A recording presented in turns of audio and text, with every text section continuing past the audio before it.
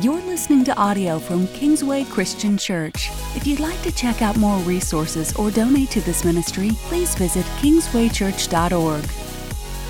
Hey everybody, and welcome to A Step Further. This is our weekly podcast from Kingsway Christian Church, where we take what we talked about on Sunday a step further. My name is Matt Nickerson, and I'm the host for today's podcast, and I hope that you find this a blessing for your day and for your week. So for those of you tuning in, I'd encourage you to go online and like and subscribe, and then if you would like, share it on your various social media pages. That helps us get the word out about what we're doing. Sunday, we kicked off a new series called Stay Salty, and the whole idea here is there are three different texts, one in Matthew, one in Mark, one in Luke, where Jesus says basically the same thing with some nuances, and basically he says, you are the salt of the earth. Paul later uses that same concept, talks about salt, and that's what this series is based around, those four primary texts. And all of this, the big overarching theme of all of this, has to do with the fact that salt is extremely relevant in Jesus' society. As I mentioned in the sermon Sunday, soldiers, the word for soldier comes from the two words salder, because the soldiers collected a salary, and sal is the word for salt in Latin. And that's actually where we get the phrase, is he worth his weight in salt? And that kind of concepts, so they were paid in salt because salt was rare. Unlike today, where salt is a dime a dozen. You get it when you go get a fast food meal. They put it in there, put more salt on your French fries.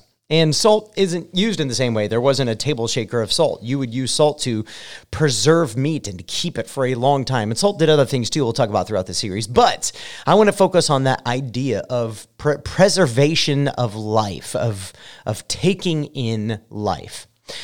This is actually playing on a concept that comes from the Old Testament, from what we call the Ten Commandments. Hopefully you're a little bit familiar with those, but if not, I highly recommend actually the cartoon that came out, I think it was in the 90s or so, The Prince of Egypt. We just watched it for like the second time with our kids in the last couple months over the quarantine. Highly recommend the movie. They do a really good job of presenting the story of Moses. They embellish it a little bit to tell a story, but otherwise it's all the major components are there.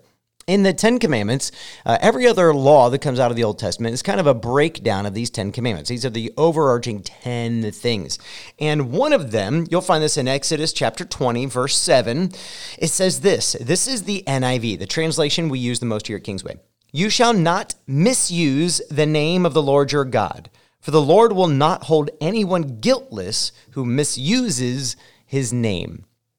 What in the world does misuse mean? Well, nowadays, everybody's walking around, it seems like, texting and wearing T-shirts with OMG on it, which, if you don't know, does not mean, oh my goodness. It means, oh my God.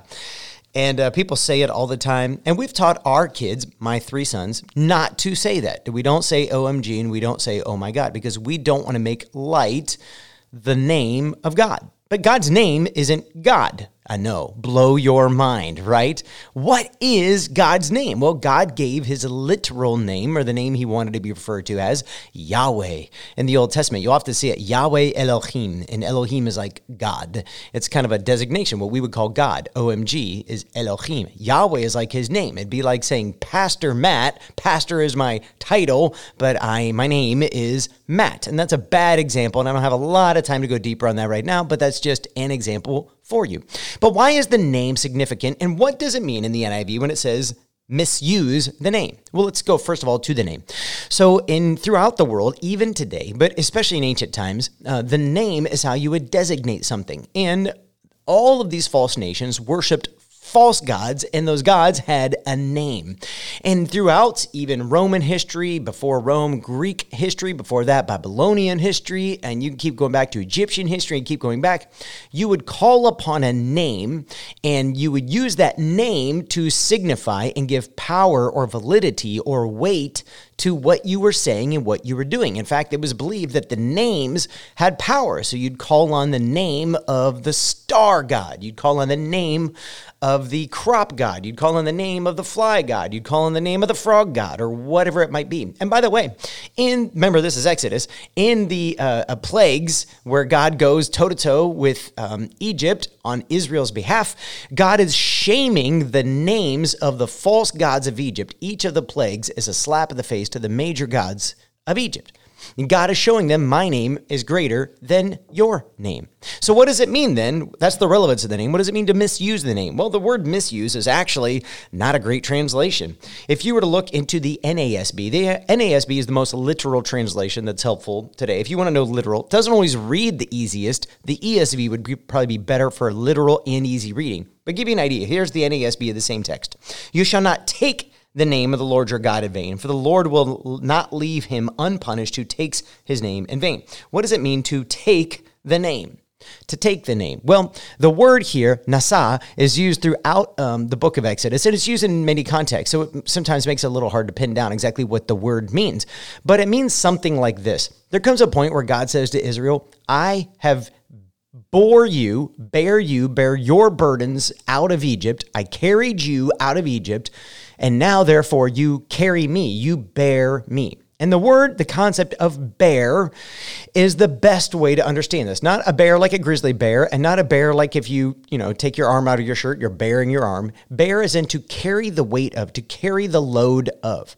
So the best way to understand Exodus 27, and the reason this attaches to salt, is because when we come to Jesus Christ, we now bear his name.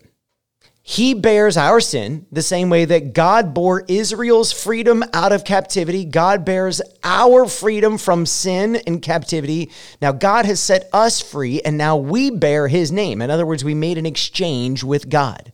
He gives us life. He takes our death, but now we carry his life around in our bodies.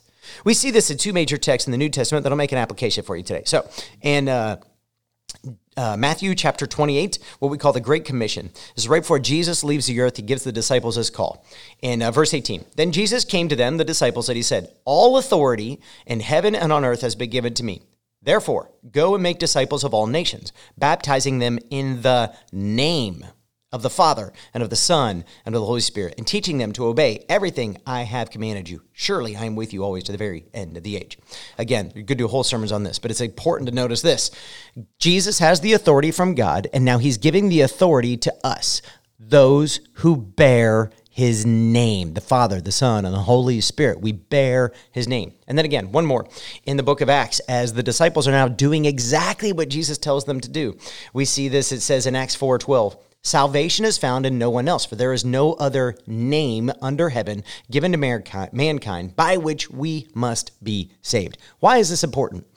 If you are a Christian listening to this podcast, and if you're not, man, I would love to talk to you about how to become a Christian. If you're a Christian listening to this podcast, when Jesus tells you to be the salt of the earth, essentially what he's saying is go bear my name. I have set you free. I bore your sin. I bore your burden. Now go bear my name. Wherever you go, you're me. Okay, so this is important. Like the other day, I was really frustrated in public about the way that I was being treated on something. I'm going to be extremely vague so that I could bear the name of Jesus well. And the voice of the Spirit kept whispering to me, Matt, you bear my name. So you must be patient. You must be kind as you work through this situation with these people, because that's what I would do. You know, you're going to a store and you have a chance to lie or to cheat or to steal. The other day I went to get something and I knew that the employee had no idea, and I went to buy something and I thought, man, if I wanted to, I could be dishonest and I could buy this for less money. But I'm not, because I bear the name. I need to be a salt. I need to be different than other people. I need to be like my Heavenly Father. So I told the truth, even if it costs me more. I have a friend who got cheated in business. I mean, he was getting ripped off and he was really struggling. And I said, you bear the name of Jesus. Do what Jesus would do, even if you're getting ripped off. Better to protect the name of Jesus. You bear his name than to do something that would cost that name. So just ask yourself this question. Whatever you're dealing with right now, maybe it's in business and life, maybe it's with your spouse or your neighbor, maybe it's with your kids in some way, maybe it's on the sports field. Have you ever noticed how Christians stop acting like Christians when sports get involved because we get emotional? How do you bear the name? Because that is what it means to be a salt and to be a light. God bless you. We'll see you next week.